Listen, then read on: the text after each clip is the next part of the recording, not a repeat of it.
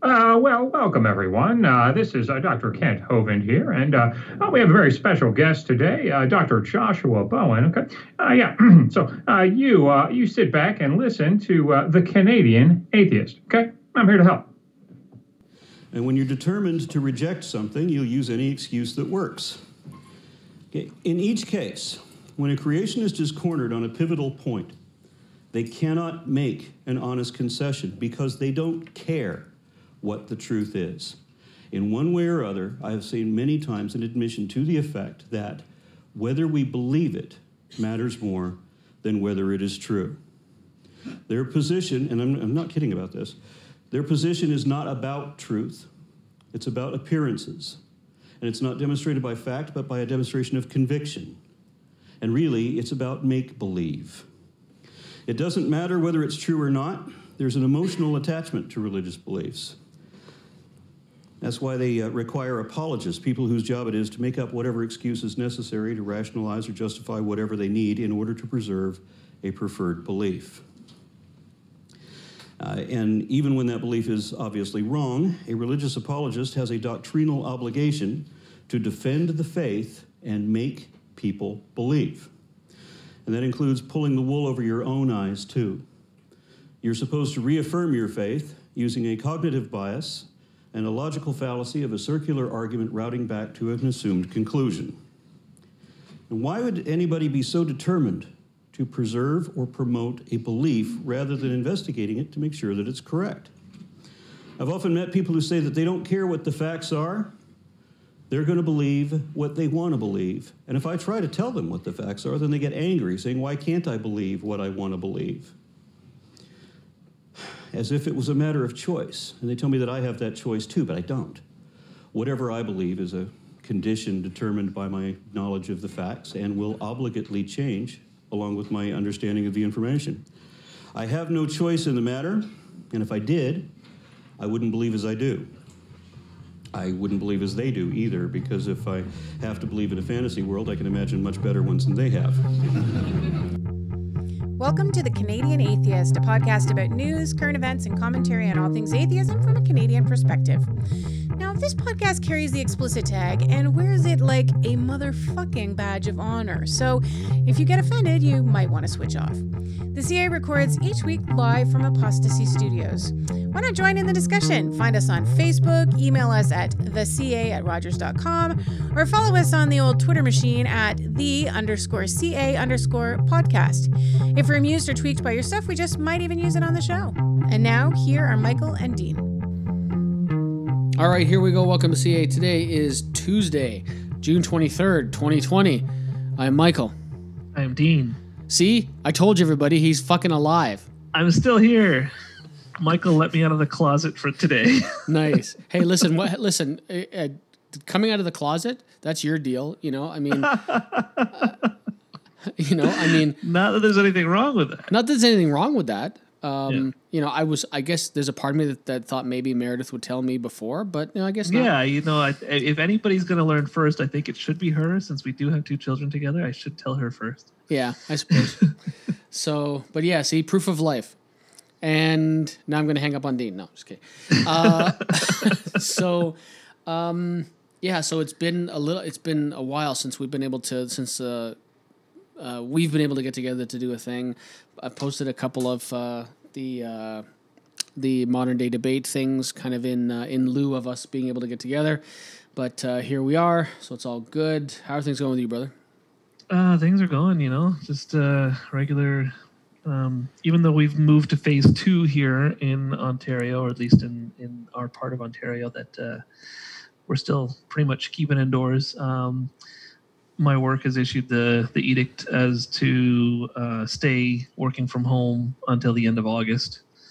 So we're going along on that. But I mean, we've moved into the right direction, at least by going to phase 2. There's right. Less cases daily than there have been. So, we're moving in the right direction. And I see that you and Shannon have been going out and doing stuff as well. Yeah, a little bit. I know that you guys are much more social than Meredith and I. Well, I guess the thing is that because people have said, oh, how is the whole COVID-19 affected you? I'm like, I go to work every day, and Shannon's the same way, right? So I think that there's that little bit, people who have been in their bubbles out of not necessarily out of necessity, but because it's like, so your company has said work from home, so you work from home, and so because there isn't the need to go out other than for like groceries and stuff like that. There hasn't really been the need to go out, whereas I go out every day, and so that's just the way that's happened. So I don't know whether it's desensitization or not. I mean, still when we go, it's like if we're with some other people, like as our social bubbles expand, we're able to maintain the social distancing thing. If we're in a store or something like that, we wear masks. And as soon as we go inside, if I'm standing in line outside, I'll move away from people rather than to have to wear a mask when it's 8,000 fucking degrees outside.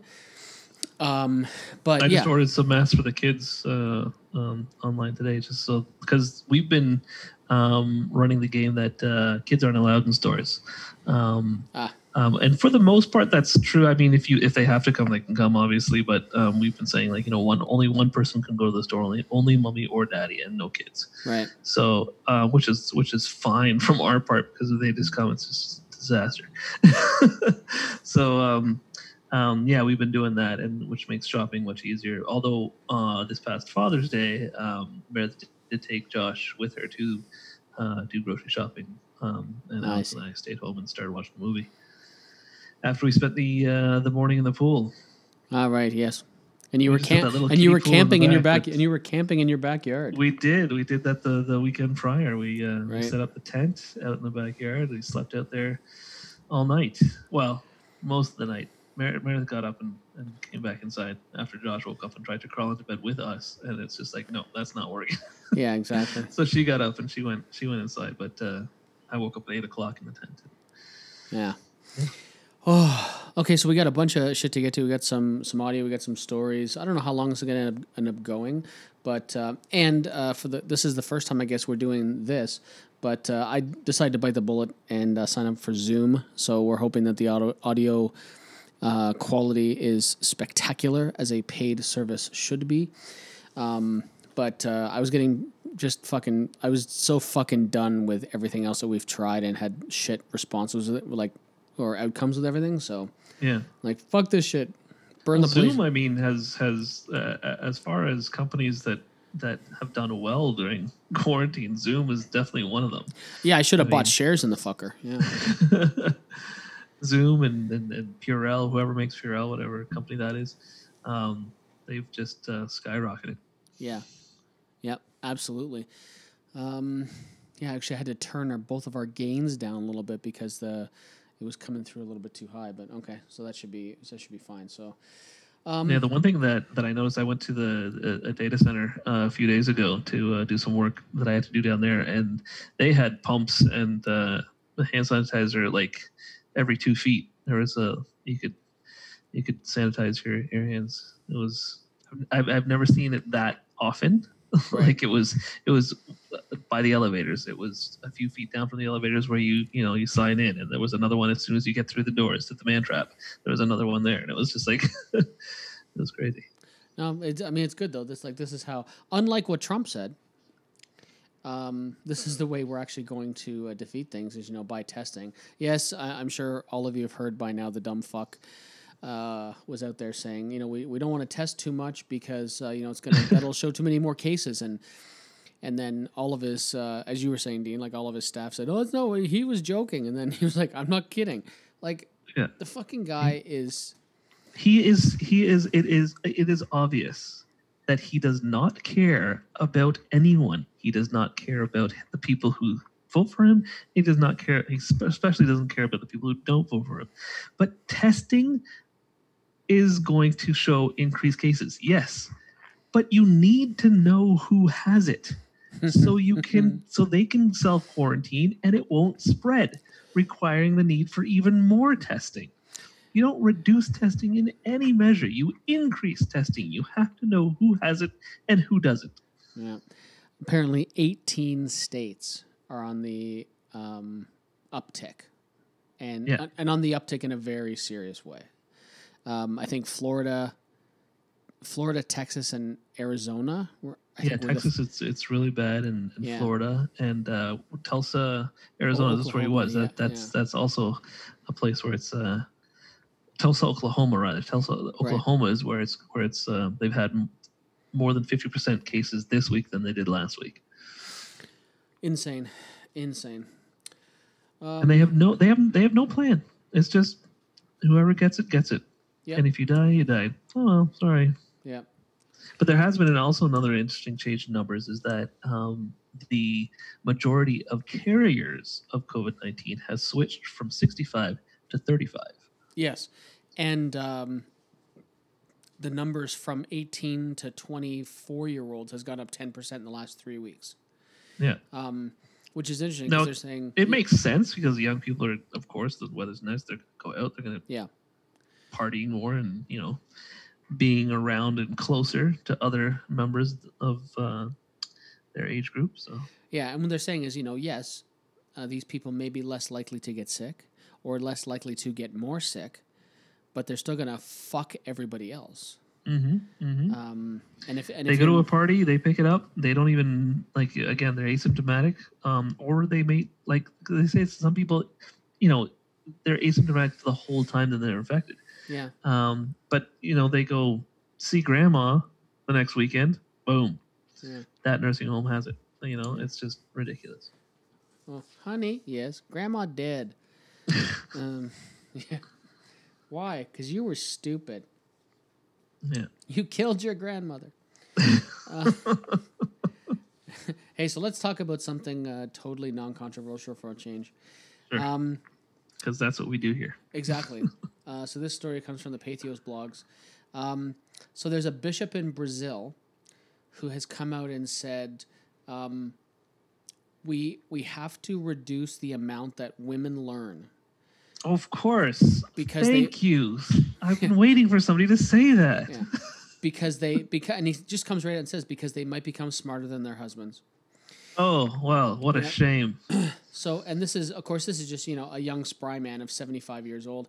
He's a bishop from the United Church of the Kingdom of God in Brazil. Claims that women should not be allowed to go to college because if they do, they'll become smarter than their husbands. Well, they're just not allowed to go at all. Yeah, just fuck it, yeah.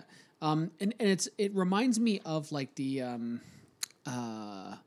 Amish.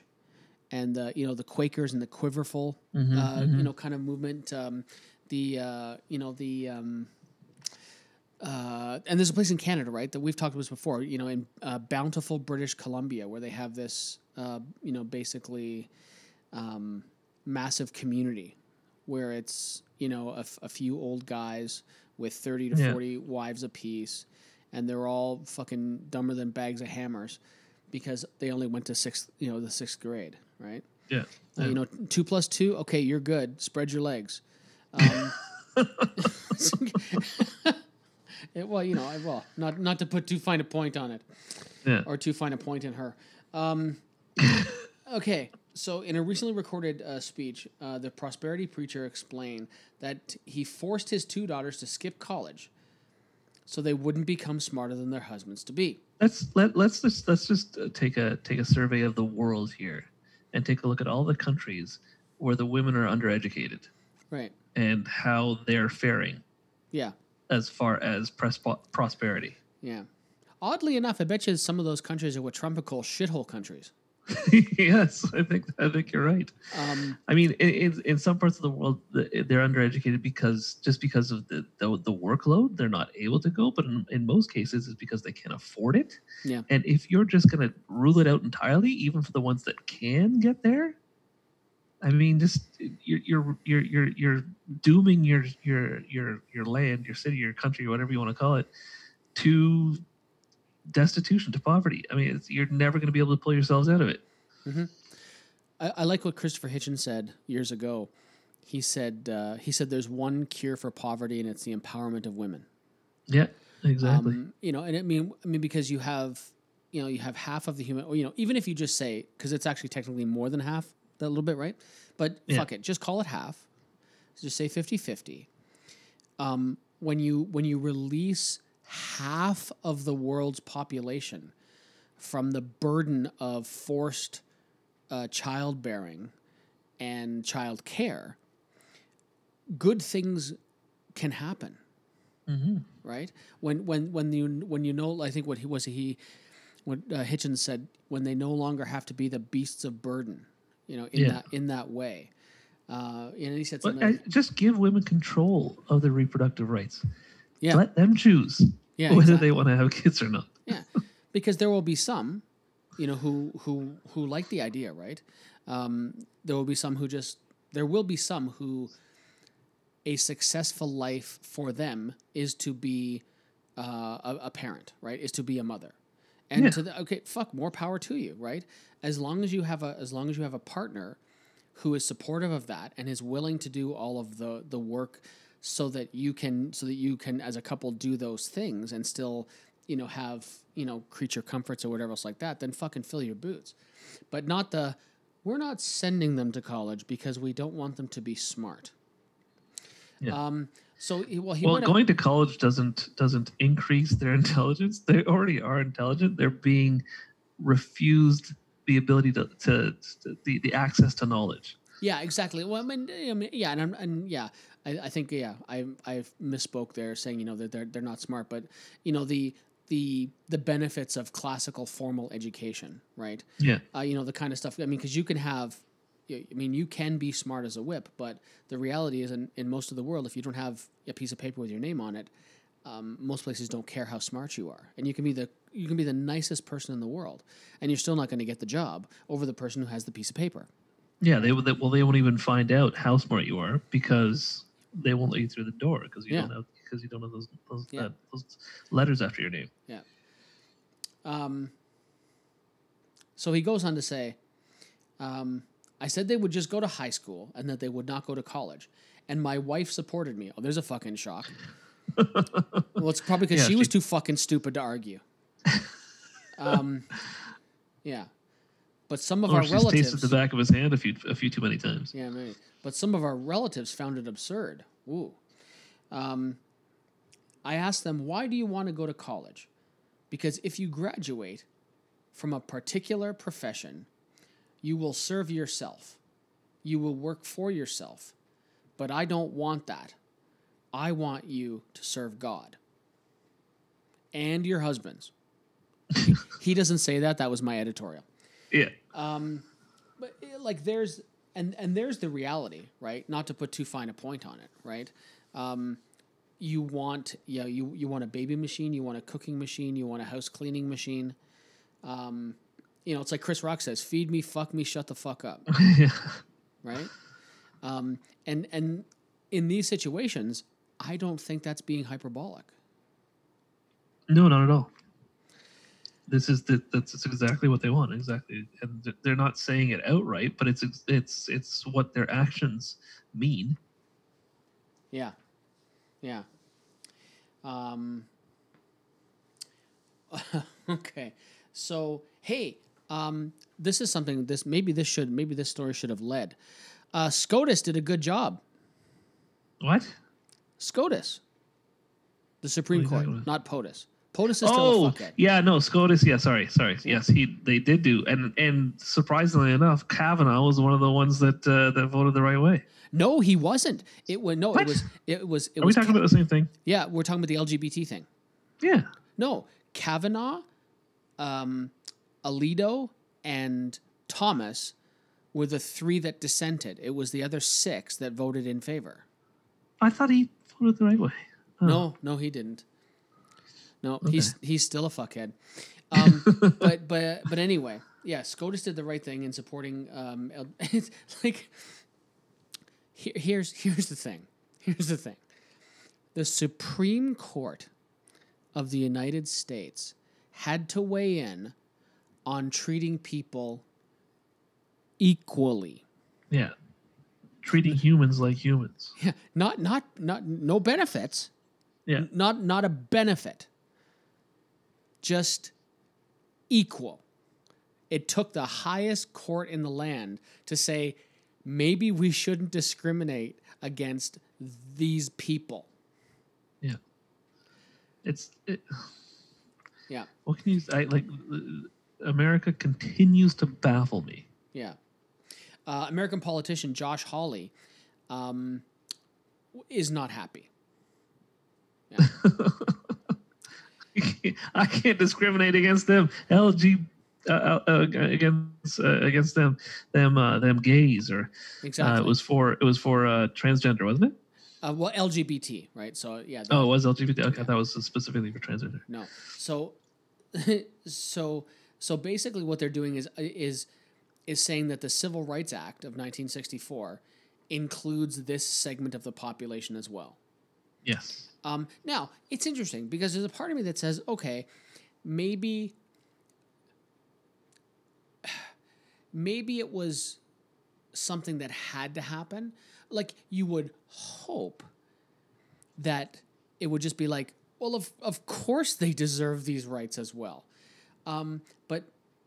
But maybe it is something that had to be kind of like, okay, we're gonna bring these people into the fold as well, and we're gonna treat them equally. So I don't know. The biggest part of me says this should have been a 3-minute meeting. They should have gotten around the table and said, "This is right? Yeah, okay. This is the right thing to do. Yes, okay, done, good." Yeah, next. Yeah, next. Why does it even have to go to the Supreme Court? I mean, for Christ's sake. Yeah, and so, but Mr. Hawley, he voiced his disapproval, saying that we have got to do better than this. Yeah. Yes, we do. This should have happened years ago. Oh no. He's saying that the positive ruling was a bad thing. Yeah, Mr. Hawley said that he's. I was very disappointed by the fact that even Neil Gorsuch sided with the LGBT community, and that's one of the ones. Like, that's the kicker, right? Gorsuch. Yeah. Gorsuch was Trump's first appointment, right? He was put there over Merrick Garland because when Turtlefuck, what the hell's his name? The Speaker of the House. No, yeah. What the fuck's that guy's name? McConnell. I don't know. McConnell. Yeah. Okay. There you go. When Turtlefuck McConnell, because Turtlehead. When he cock-blocked Obama for 18 months because he said a year and a half wasn't long to confirm a SCOTUS appointment. And then as soon as Trumpelstiltskin got elected, they had fucking Gorsuch in there, Yeah, lickety-split. Yeah, exactly. Faster than a fucking Las Vegas hooker on a Saturday night. And he was the first golden boy, right? He was Trump's appointee. He was going to be the one to start to tip the scales. And when he came out and when he didn't dissent and when he sided the right way, and this is not a political thing. This is not, and this has nothing to do with a God belief or anything else like that. This is simply human rights. When he sided in favor of human rights, the religious right, lost their fucking shit because he was their boy. And I bet you that fucking Trump and Pence were just like, I bet you Trump, you could have seen steam coming out of his fucking ears, right? He's got a lot of reason for that to happen. Yeah. Well, yeah, especially, because, the gears break and stuff like that and the steam comes out. And in Tulsa, he was not happy when coming home from that. Oh, exactly, yeah. You look at Mr. fucking Sad Sack getting out of your helicopter. Wah, wah. But yeah, so I thought this was very interesting. But the religious right, they're freaking out, right? Mm-hmm. And the funny thing is that there's nothing they can do about it now, right? The highest court in the land has told you to go fuck yourselves. Yeah, and because it's a lifetime appointment. Now, the only hope would be that, so he can't get pressure, right? Like, you cannot be fired from SCOTUS. No, no. Once you're there, you're there. You can't. Yeah. Once you're there, you're there. So what's going to be really interesting about that is to see, like can pressure be brought to bear?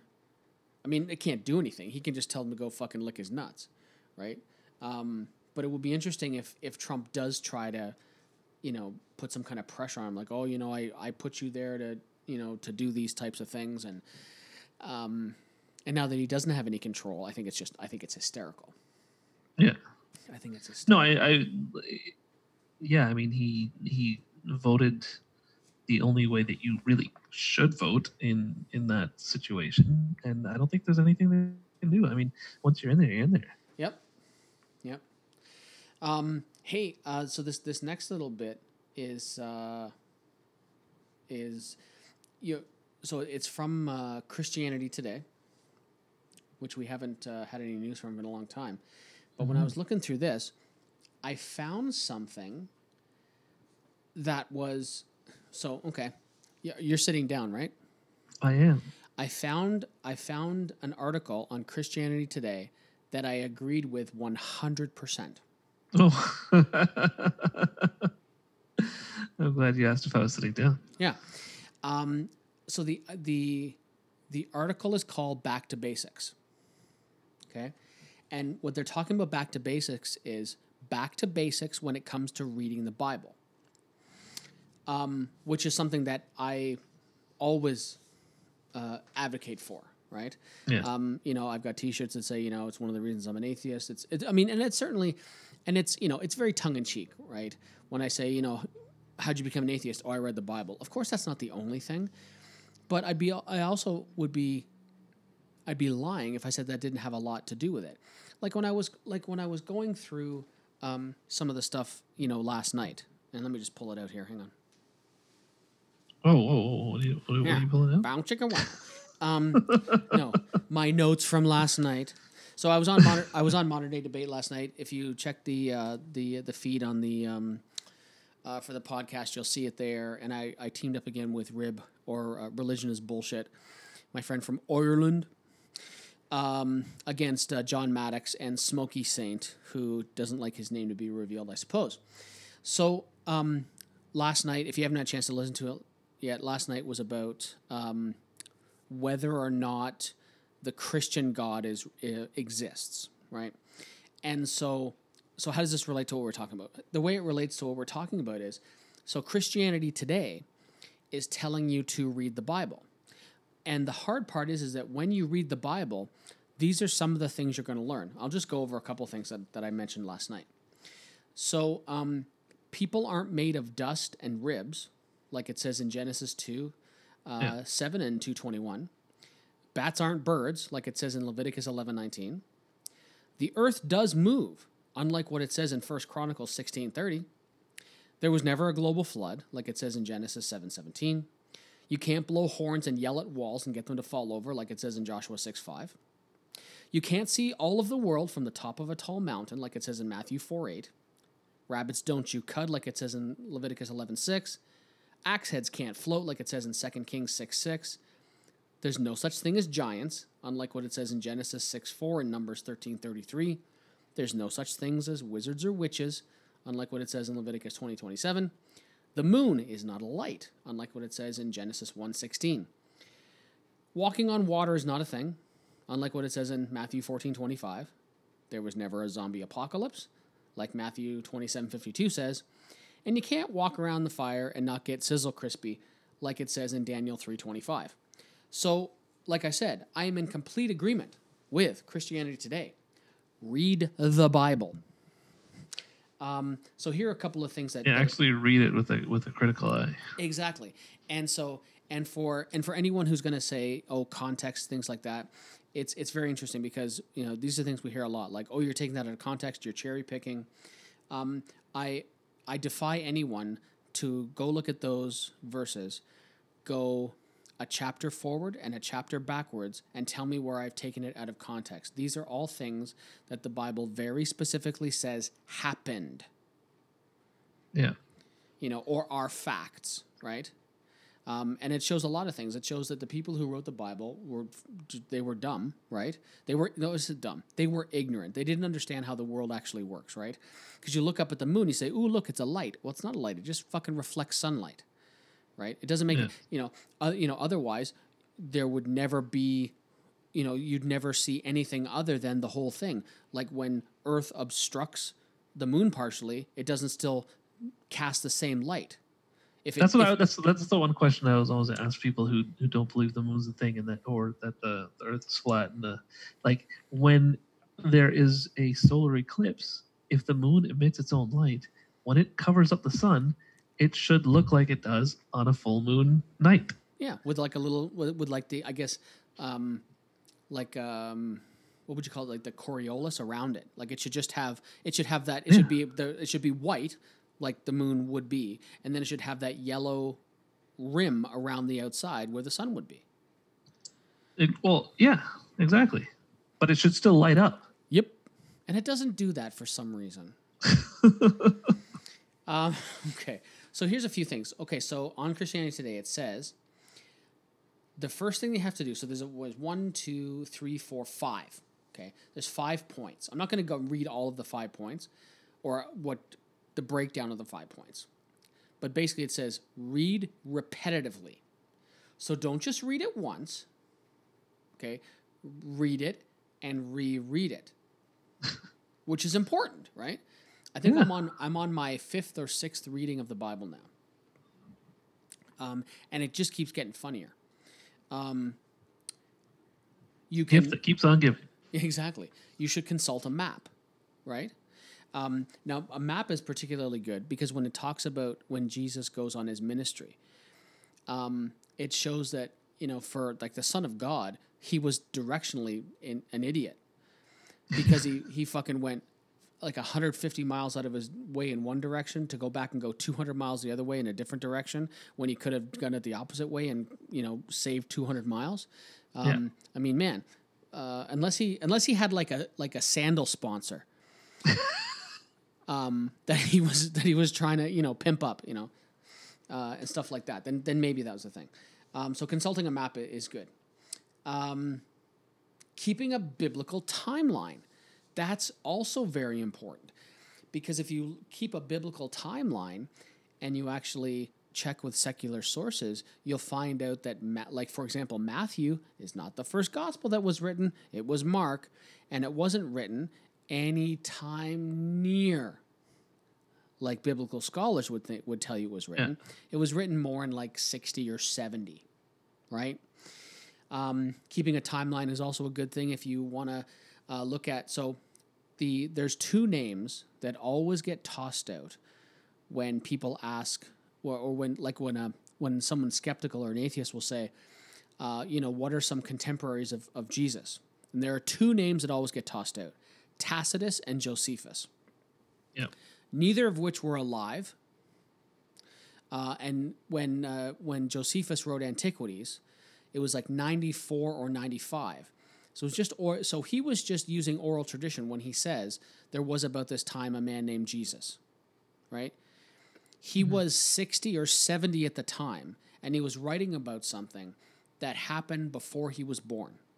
So keeping a timeline is a good thing. Again, we're in full agreement. Comparing translations. This is also a good thing. If anybody is interested, you can go to BibleHub.com. I'm pretty sure it's Bible Gateway. I can't remember whether it's Bible Hub or Bible Gateway, but one of them gives you the option to actually click on the blue letter Bible, which is the translated from the original Hebrew. Especially when you're looking at the Old Testament, that's really helpful. And the other one is checking a dictionary, which I think is also good. Checking a dictionary using a thesaurus, and then also looking at other history books. And an example of why that's important is because, for example, when the Bible refers to the virgin birth, and this whole supposed to be Mary's supposed to be a virgin, right? Well, the word in Greek was actually alma, and alma is just young woman. Yeah, just young girl. It has nothing to do with whether she's has nothing to do with whether or not she's been banged. Yeah. Right? Right. And what if she blew a guy, right? Fucking doesn't speak to that at all, you know? Has she done some nasty with the tongue? Who knows? That's right. Did not have sexual relations with that woman. Exactly. But anyway, so there you have it. It only took a little over 3 years for me to find an article on Christianity Today that I 100% agree with. Folks, read your Bible. It's a good step towards realizing how full of shit it is, and you can walk away from it. Okay, on to our next story. Hey, Dean. So there's this whole pandemic thing going on, right? What? And yeah, I haven't heard about that. Yeah, and it's pretty much worldwide, right? So, but in Dubai, in the United Arab Emirates, and in Saudi Arabia, there has an important decision has been made. It's right around this time that a pilgrimage normally starts, right, to Mecca. And they have wanted to curtail the amount of people that will, be admitted and that should go on the pilgrimage. And I applaud that, actually. However, so they didn't cancel it, but they've limited it. The unfortunate thing is that they've limited it to not more than 2 million people.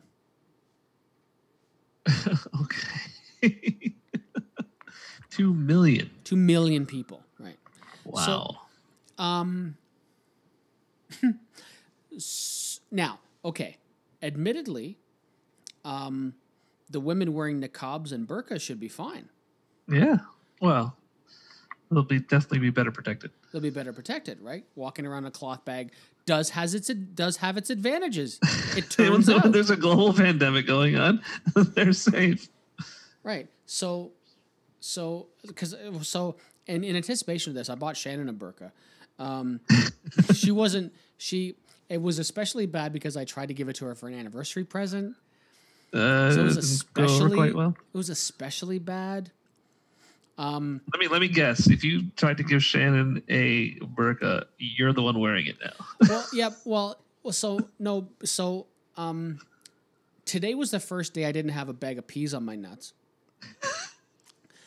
And of course, I'm being silly, but yeah. So I mean, and because wearing a burqa or a niqab probably wouldn't protect you all that much. Well, maybe a little. I don't know. I guess I don't know. It just depends how tight the weave is, right? Now, it's got to be tight enough so that the woman is completely uncomfortable but also invisible. And, yeah so it's probably pretty bad. But I would say it's probably safe to say that those crowds are probably half and half. Like if they take, like the wife and the husband or stuff go along, maybe it's a little less. Anyway, there's still a whole bunch of other men that are going to get infected, and then they're going to go home. Now, the problem with that is that the women can actually remove their burqas and niqabs at home, and now bingo, you're sick too. Yep.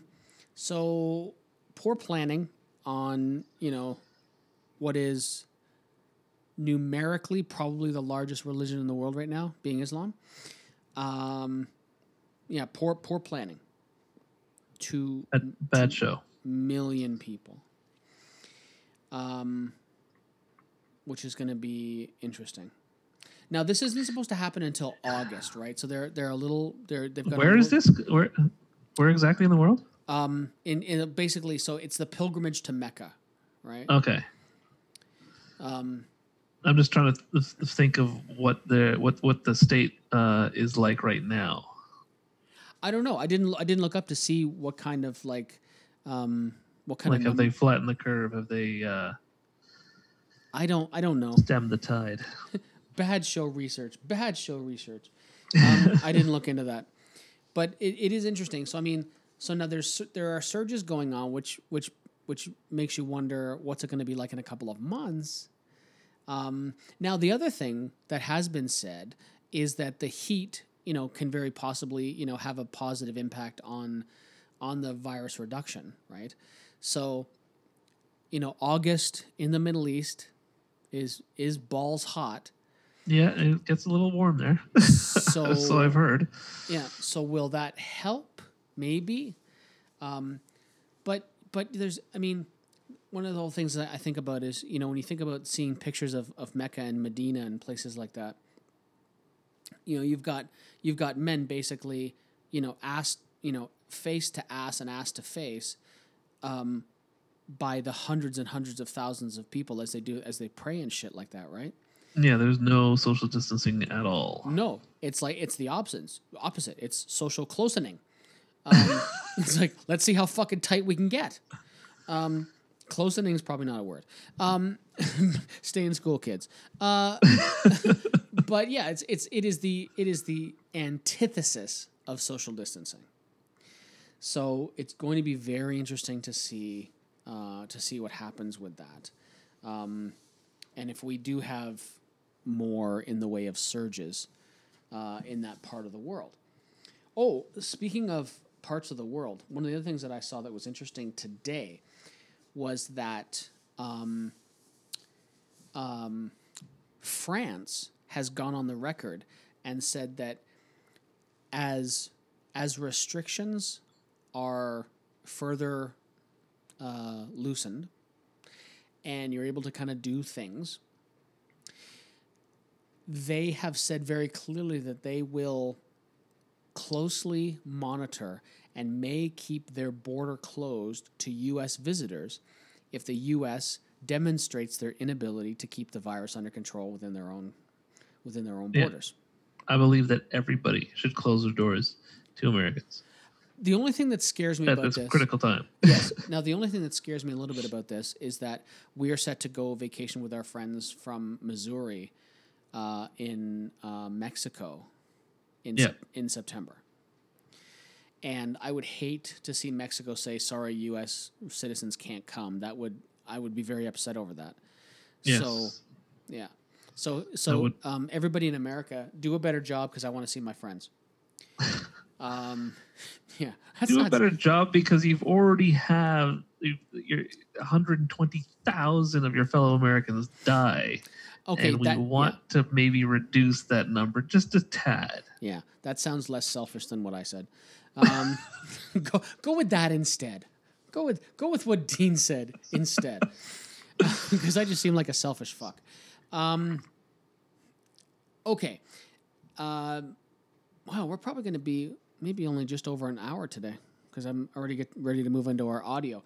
The audio is if you want to extend the show a little bit, I've got something that I would Fareed, a CNN contributor, he does his little like a little talk. Oh, Fareed Zakaria?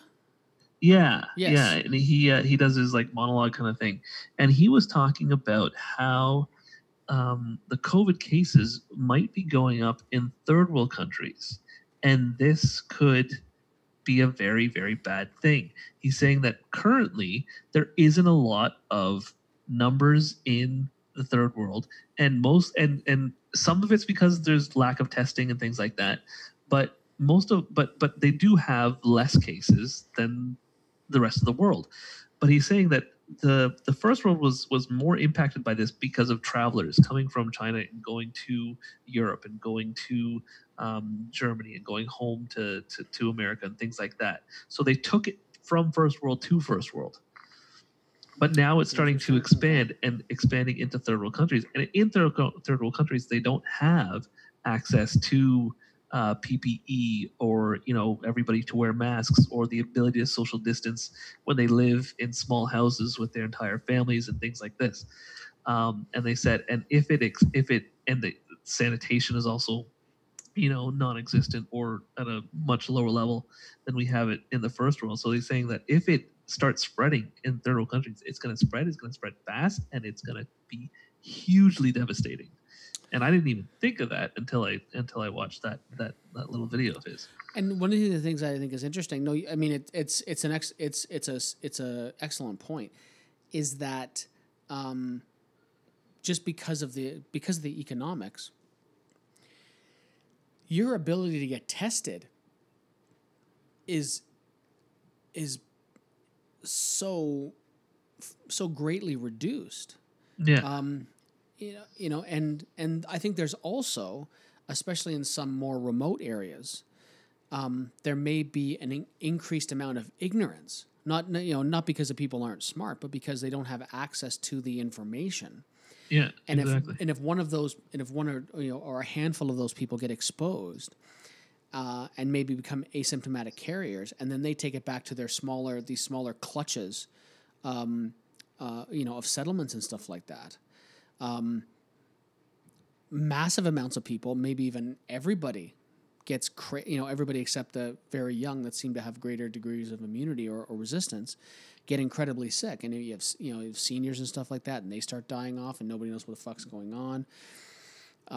It's gonna be very bad. I hadn't thought about that, and that's, yeah, and it's hard. I don't know how we, well, I'm not going to pretend to have the answers, but I think what it does do is it's incumbent upon everybody else to pick up the slack. And to shoulder that burden of responsibility for those who cannot. That doesn't sound. I had a very morbid thought just now, so it's just that, like, the only good thing about this is that it's actually reducing the number of humans on the planet. Yeah, I mean, it's hard. I mean, it's. I think just because of, people's ability to, to distance and things like that, I don't think it has the capacity to be what Spanish flu was. Because basically everybody who got Spanish flu died, right? Yeah. And that's why it killed, 25 or 50 million people. But that's pretty scary. And that's hard, right? Because that's, although you can say, well, maybe a little bit of a benefit, it's too high a price, right? Yeah, it's far too high a price. I mean, it's just, it's like with climate change, the ones least responsible for the problem are the ones most affected by it. Sure. And it just sucks for all these people that live, that try to eke out a living in these difficult places in the world, and then they get hit even more so by something like this. It's like they never get a break. Yep, very true. Oh, okay, that was pretty bad. Hey, I love to, bring the show up a notch. Well, let's take it right back down, and let's talk about how slavery was a blessing. These aren't Who said that? These aren't my words. So there's an Atlanta megachurch pastor. Megachurch. That shouldn't be a word. Yeah, well, it is. So, and apparently, slavery was a divine gift for white people. I don't know about divine, but it certainly was a gift for white people. That's for sure. You can't make this shit up, right? So, hang on. Let's turn the volume up. Yeah, so let's listen to this. It's interesting because I feel like on the inside of the church, we're fighting this historical context you talk about. In other words, we love the blessing of the cross, but we don't love to sit in it and realize this is what God's asking me to do, to die to myself and to live for him, whatever context that's going to look like for me. But I want to flip that upside down because I think the other side of it is true with our nation's history. We understand the curse that was slavery, white people do, and we say that was bad, but we miss the blessing of slavery. There he said it. He said it. Yeah, it was a blessing and a curse, right? That's right. Wait, is it? Would we say it was? Hang on, let's let him finish. I mean, like, why not just hear it from the horse? Let's hand him a shovel so he can dig himself out of this hole. Exactly. In this case, we'll hear it from the horse's ass. We understand the curse that was slavery, white people do, and we say that was bad, but we miss the blessing of slavery, that it actually built up the framework for the world that white people live in and lived in. He doubled down. Wow. Well, I mean, he's not entirely wrong. They were the workhorses that built the economy in the southern states. Oh, their slavery is the reason why that the United States is the richest country in the history of humanity. Yeah, it was built on the backs of slaves. Yeah. Through their sweat and their blood. People call this white privilege, and when you say those two words, it just is like a fuse goes off for a lot of white people because they don't want somebody telling them to check their privilege. And so I know that you and I both have struggled in these days with, hey, if the phrase is the trip up, let's get over the phrase and let's get down to the heart. Sure. Let's get down to what then do you want to call it? And I think maybe a great thing for me is to call it white blessing. That I'm living in the blessing of the curse that happened generationally that allowed me to grow up in Atlanta. And, you talking about being 57. If you were 57, I can't imagine being that old, Dan, and being 57. But I've said to our church, Lecrae, a few weeks ago, when I was born, the day I was born on Boulevard at Georgia Baptist Hospital in 1958, black people did not have equal rights in this city. Not my grandparents' lifetime or their lifetime, in my lifetime. This is right now what we're talking about today. And yeah. I think he's got sort of the right idea, like what he's trying to get to. He's just saying it ass backwards. Yeah. He doesn't want to say white privilege. He wants to say white blessing. Right. It's privilege. You are privileged solely because of the color of your skin. Yeah, exactly. And it's funny because I've often said, like, in having these conversations, Shannon and I had this conversation once, and I said I am keenly aware of how privileged I am. Like, the only piece of the privilege pie that I wasn't born with was coming from a wealthy family. Yeah. I got everything else. I got white, I got male, I got cisgender, I got straight. I got all of those things. Had my family been well off, then that would have been, the cherry. Tick all the boxes. Yeah, it would tick the last box, cherry on top. We wouldn't know each other. Exactly. Wouldn't fucking socialize with you. But no, I'm not a rich white guy. Exactly. As I'd be around all my rich white friends, and it's it's interesting because it's like you.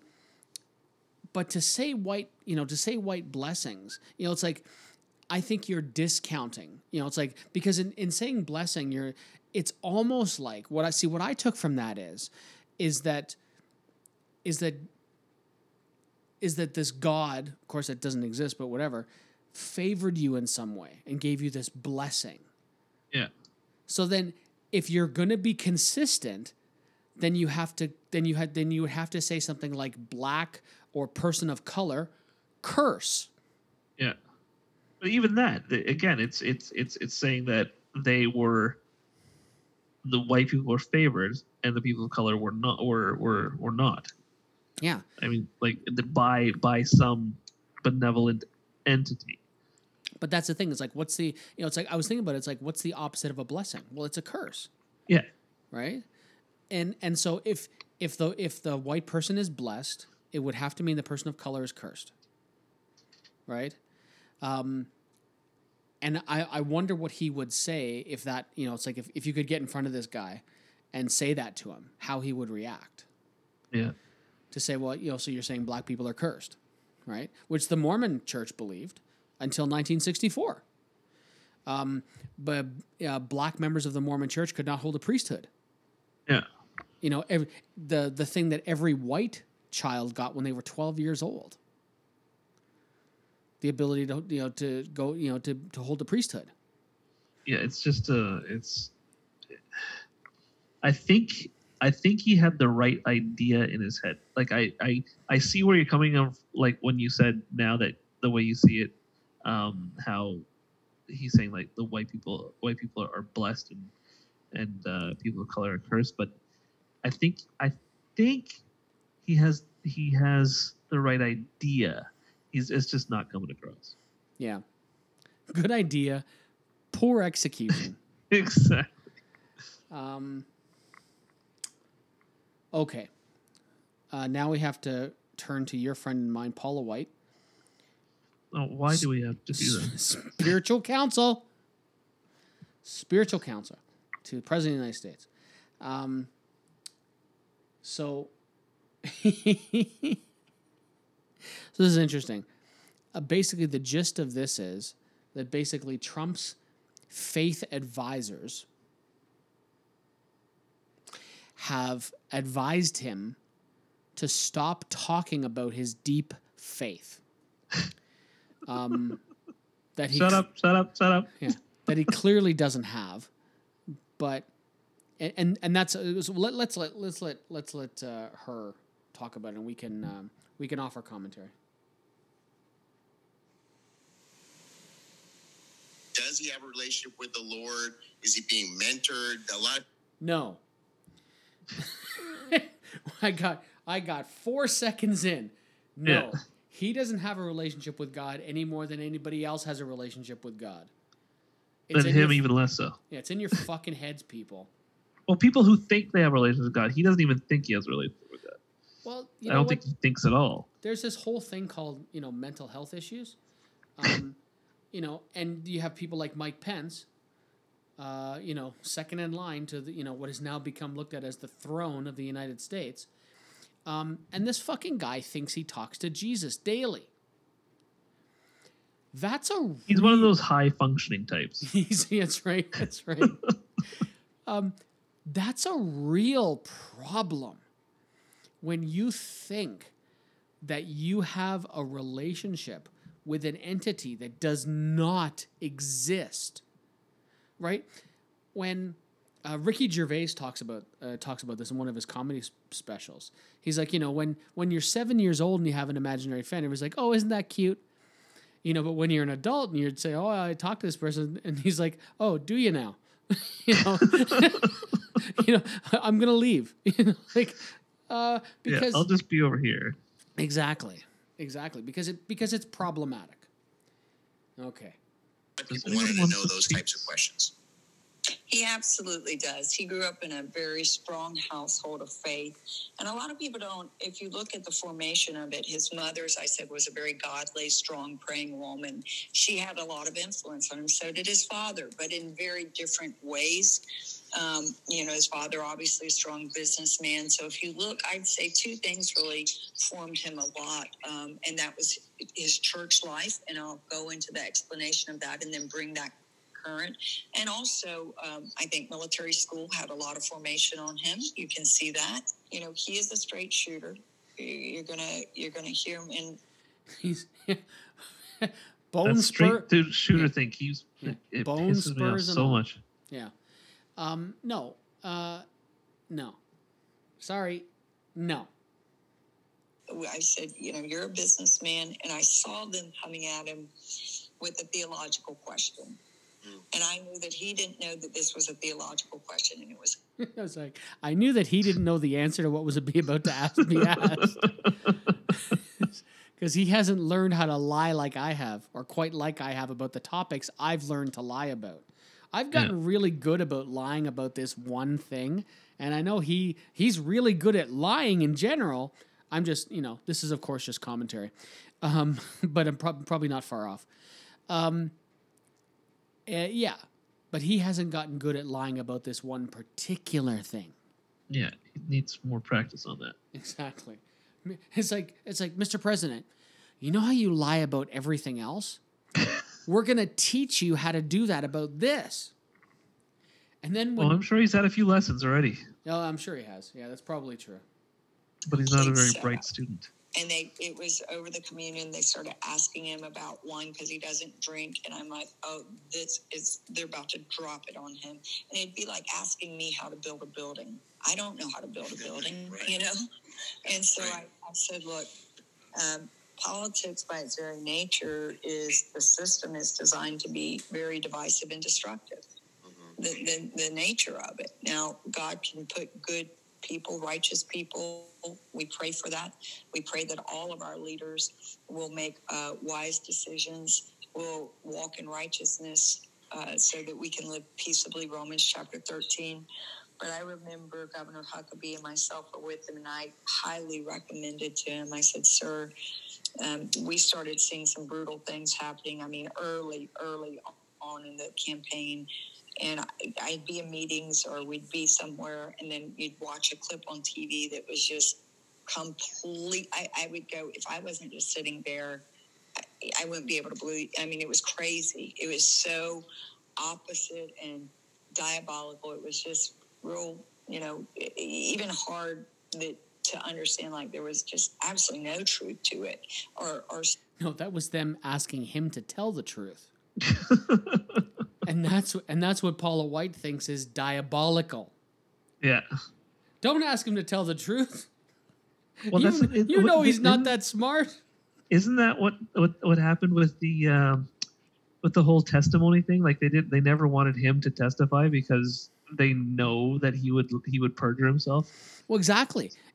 And they're, it's like, and that's why they were arguing for like written responses. Yeah. Right. But then they couldn't get him to put the crayons down to write in pen. Fuck off. So anyway, I'm not going to play the rest of this because then she just goes into saying how basically we told him to keep away from his faith. And the thing is because he was asked this once before when he was on the campaign trail. He was asked, like what his favorite Bible verses and stuff were. Yeah. He had no fucking clue, right? Because do you like the first or second? Do you like the Old or New Testament? Yeah, they're both good. Yeah, they're both good. Yeah. Whereas anyone who's actually read it can look at it and say the Old Testament is an abomination of cruelty and injustice. The New Testament's just full of lies. Well, the Old Testament is too. Basically, it's full of lies. But anybody who actually knows Christianity and believes it and all that, they still have a favorite passage. Sure, they do. Even if it's just John 3:16. Whatever it is. Yeah. Yeah. Okay, so I thought we'd end on a high note. Please.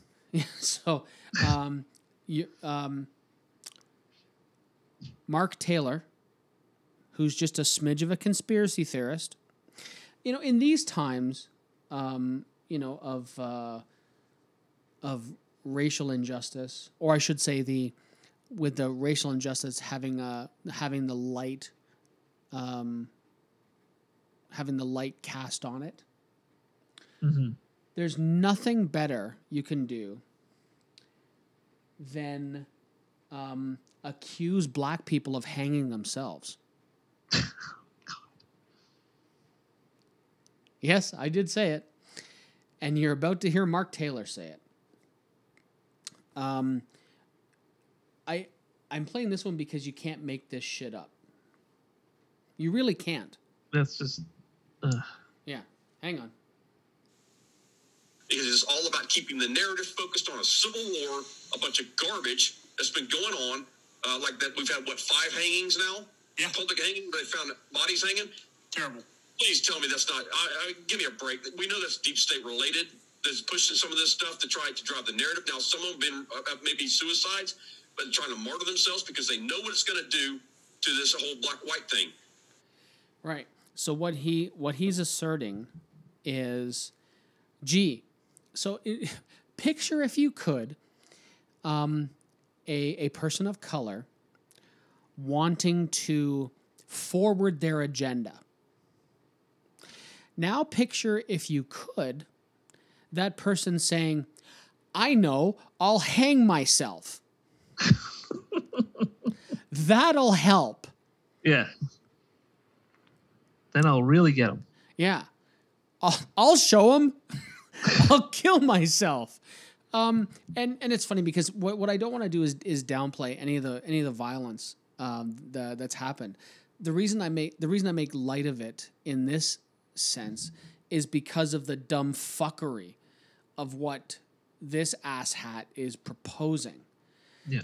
It can't be that people are actually being victimized. It can't be that. It has to be deep state related.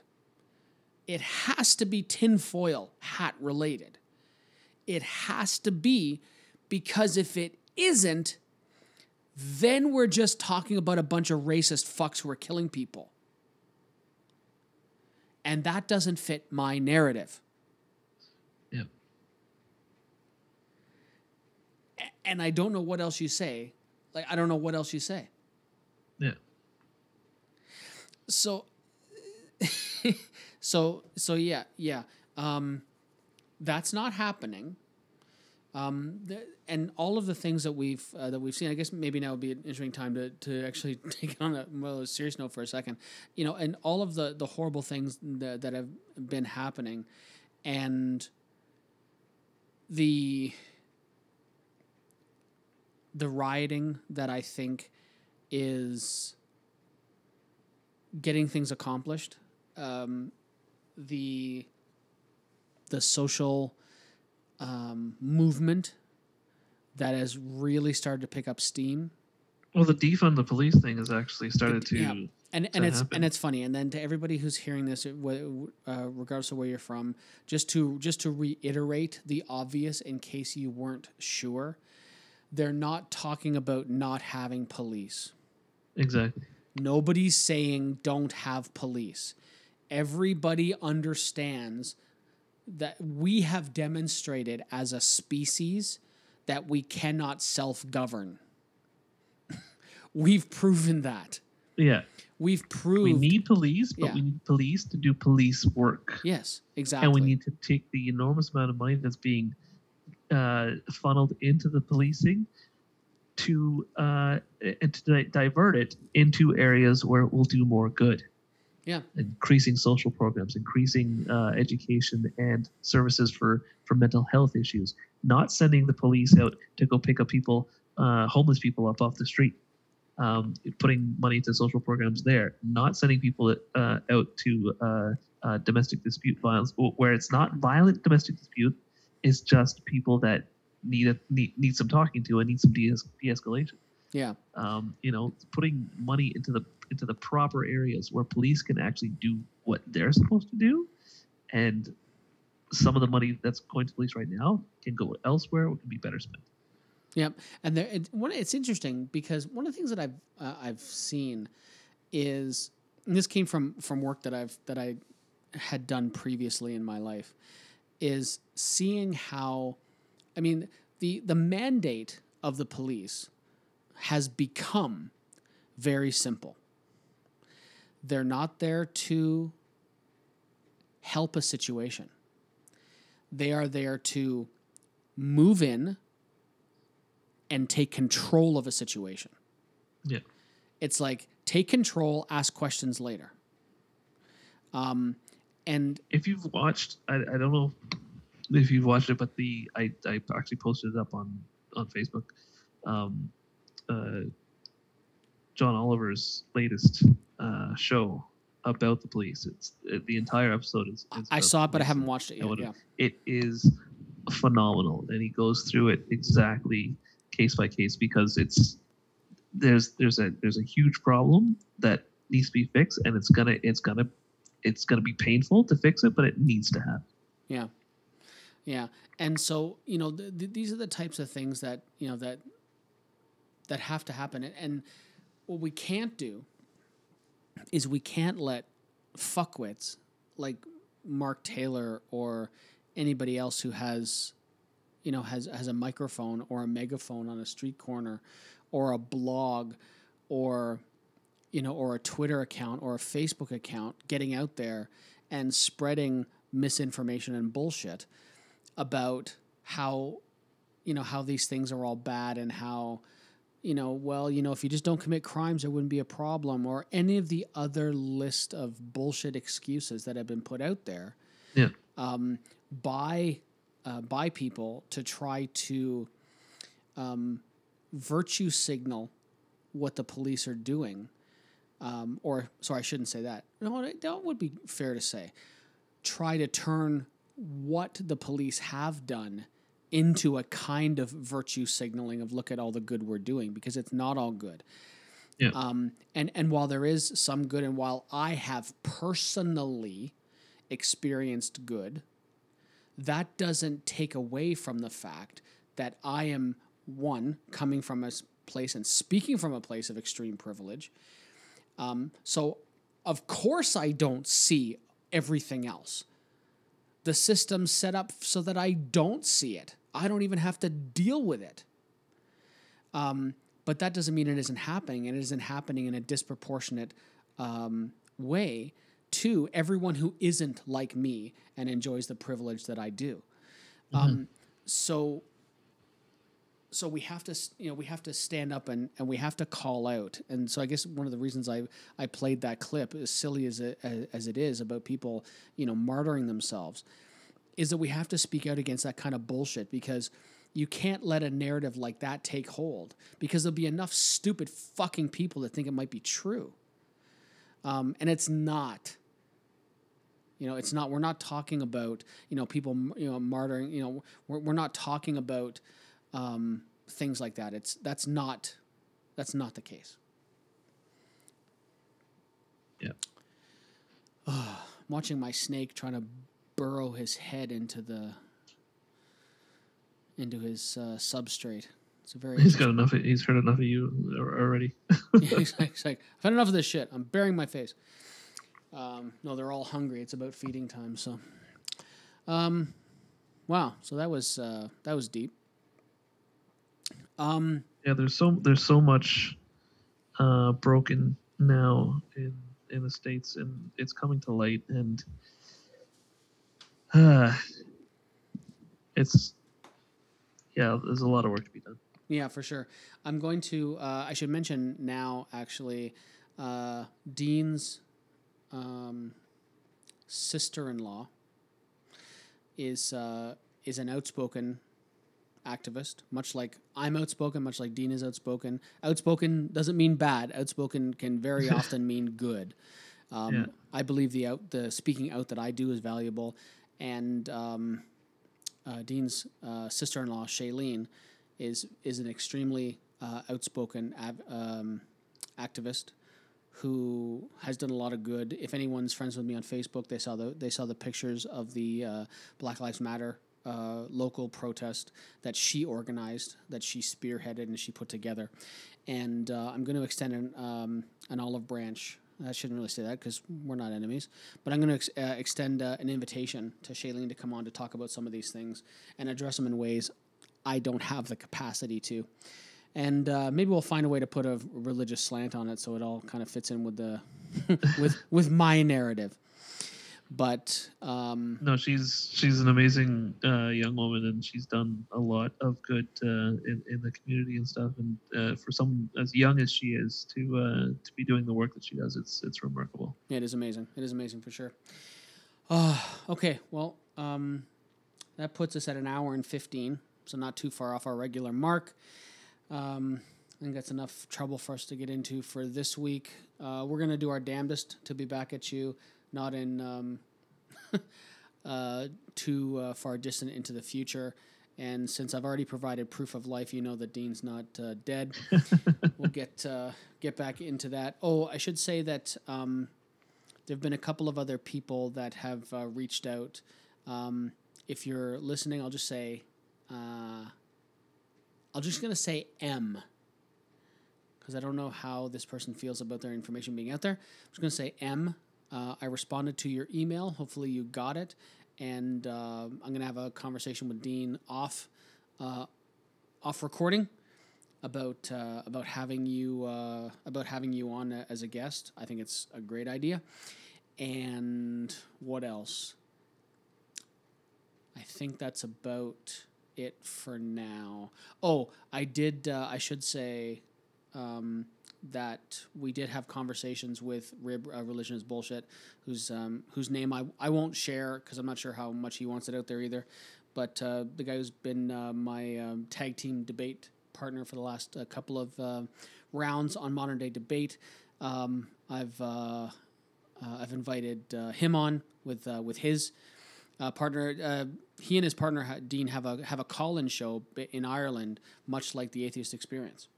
Oh, cool. Yeah, where they talk to people and ask them what they believe and why. So I thought that's cool. So offered a branch for them to come on. And I also put the invitation out there to both Smokey Saint and to John Maddox, even though John Maddox is kind of a prick. Still put it out there. I don't give a fuck if he listens to this or not. He'll come on or he won't. I don't care. But yeah, so that we could have a discussion. And I think you would enjoy speaking to John. John fancies himself a bit of a science man, Mm-hmm. and so I thought you could have some fun with him. Well, I also fancy myself a scientist. I am not in any way, shape, or form, but I do like to keep abreast of the issues when time permits. Right. Well, I'm going to throw it on you anyway. Okay. So that puts us, we said an hour and 16 minutes. I think that is enough trouble for us to get into for this week. We'll be back at you again very soon. But until that time, I have been Michael. I have been Dean. And we shall see you later. Bye-bye. Bye-bye. This has been the CA. Thanks for listening. If you like what you heard, please drop by the iTunes store and give us a review and subscribe to get the latest episodes as soon as they release. Just a reminder, the views expressed on this broadcast are solely those of the hosts and are for entertainment purposes only. Never take advice from two guys expressing an opinion on a podcast. That's just silly. See you back here soon.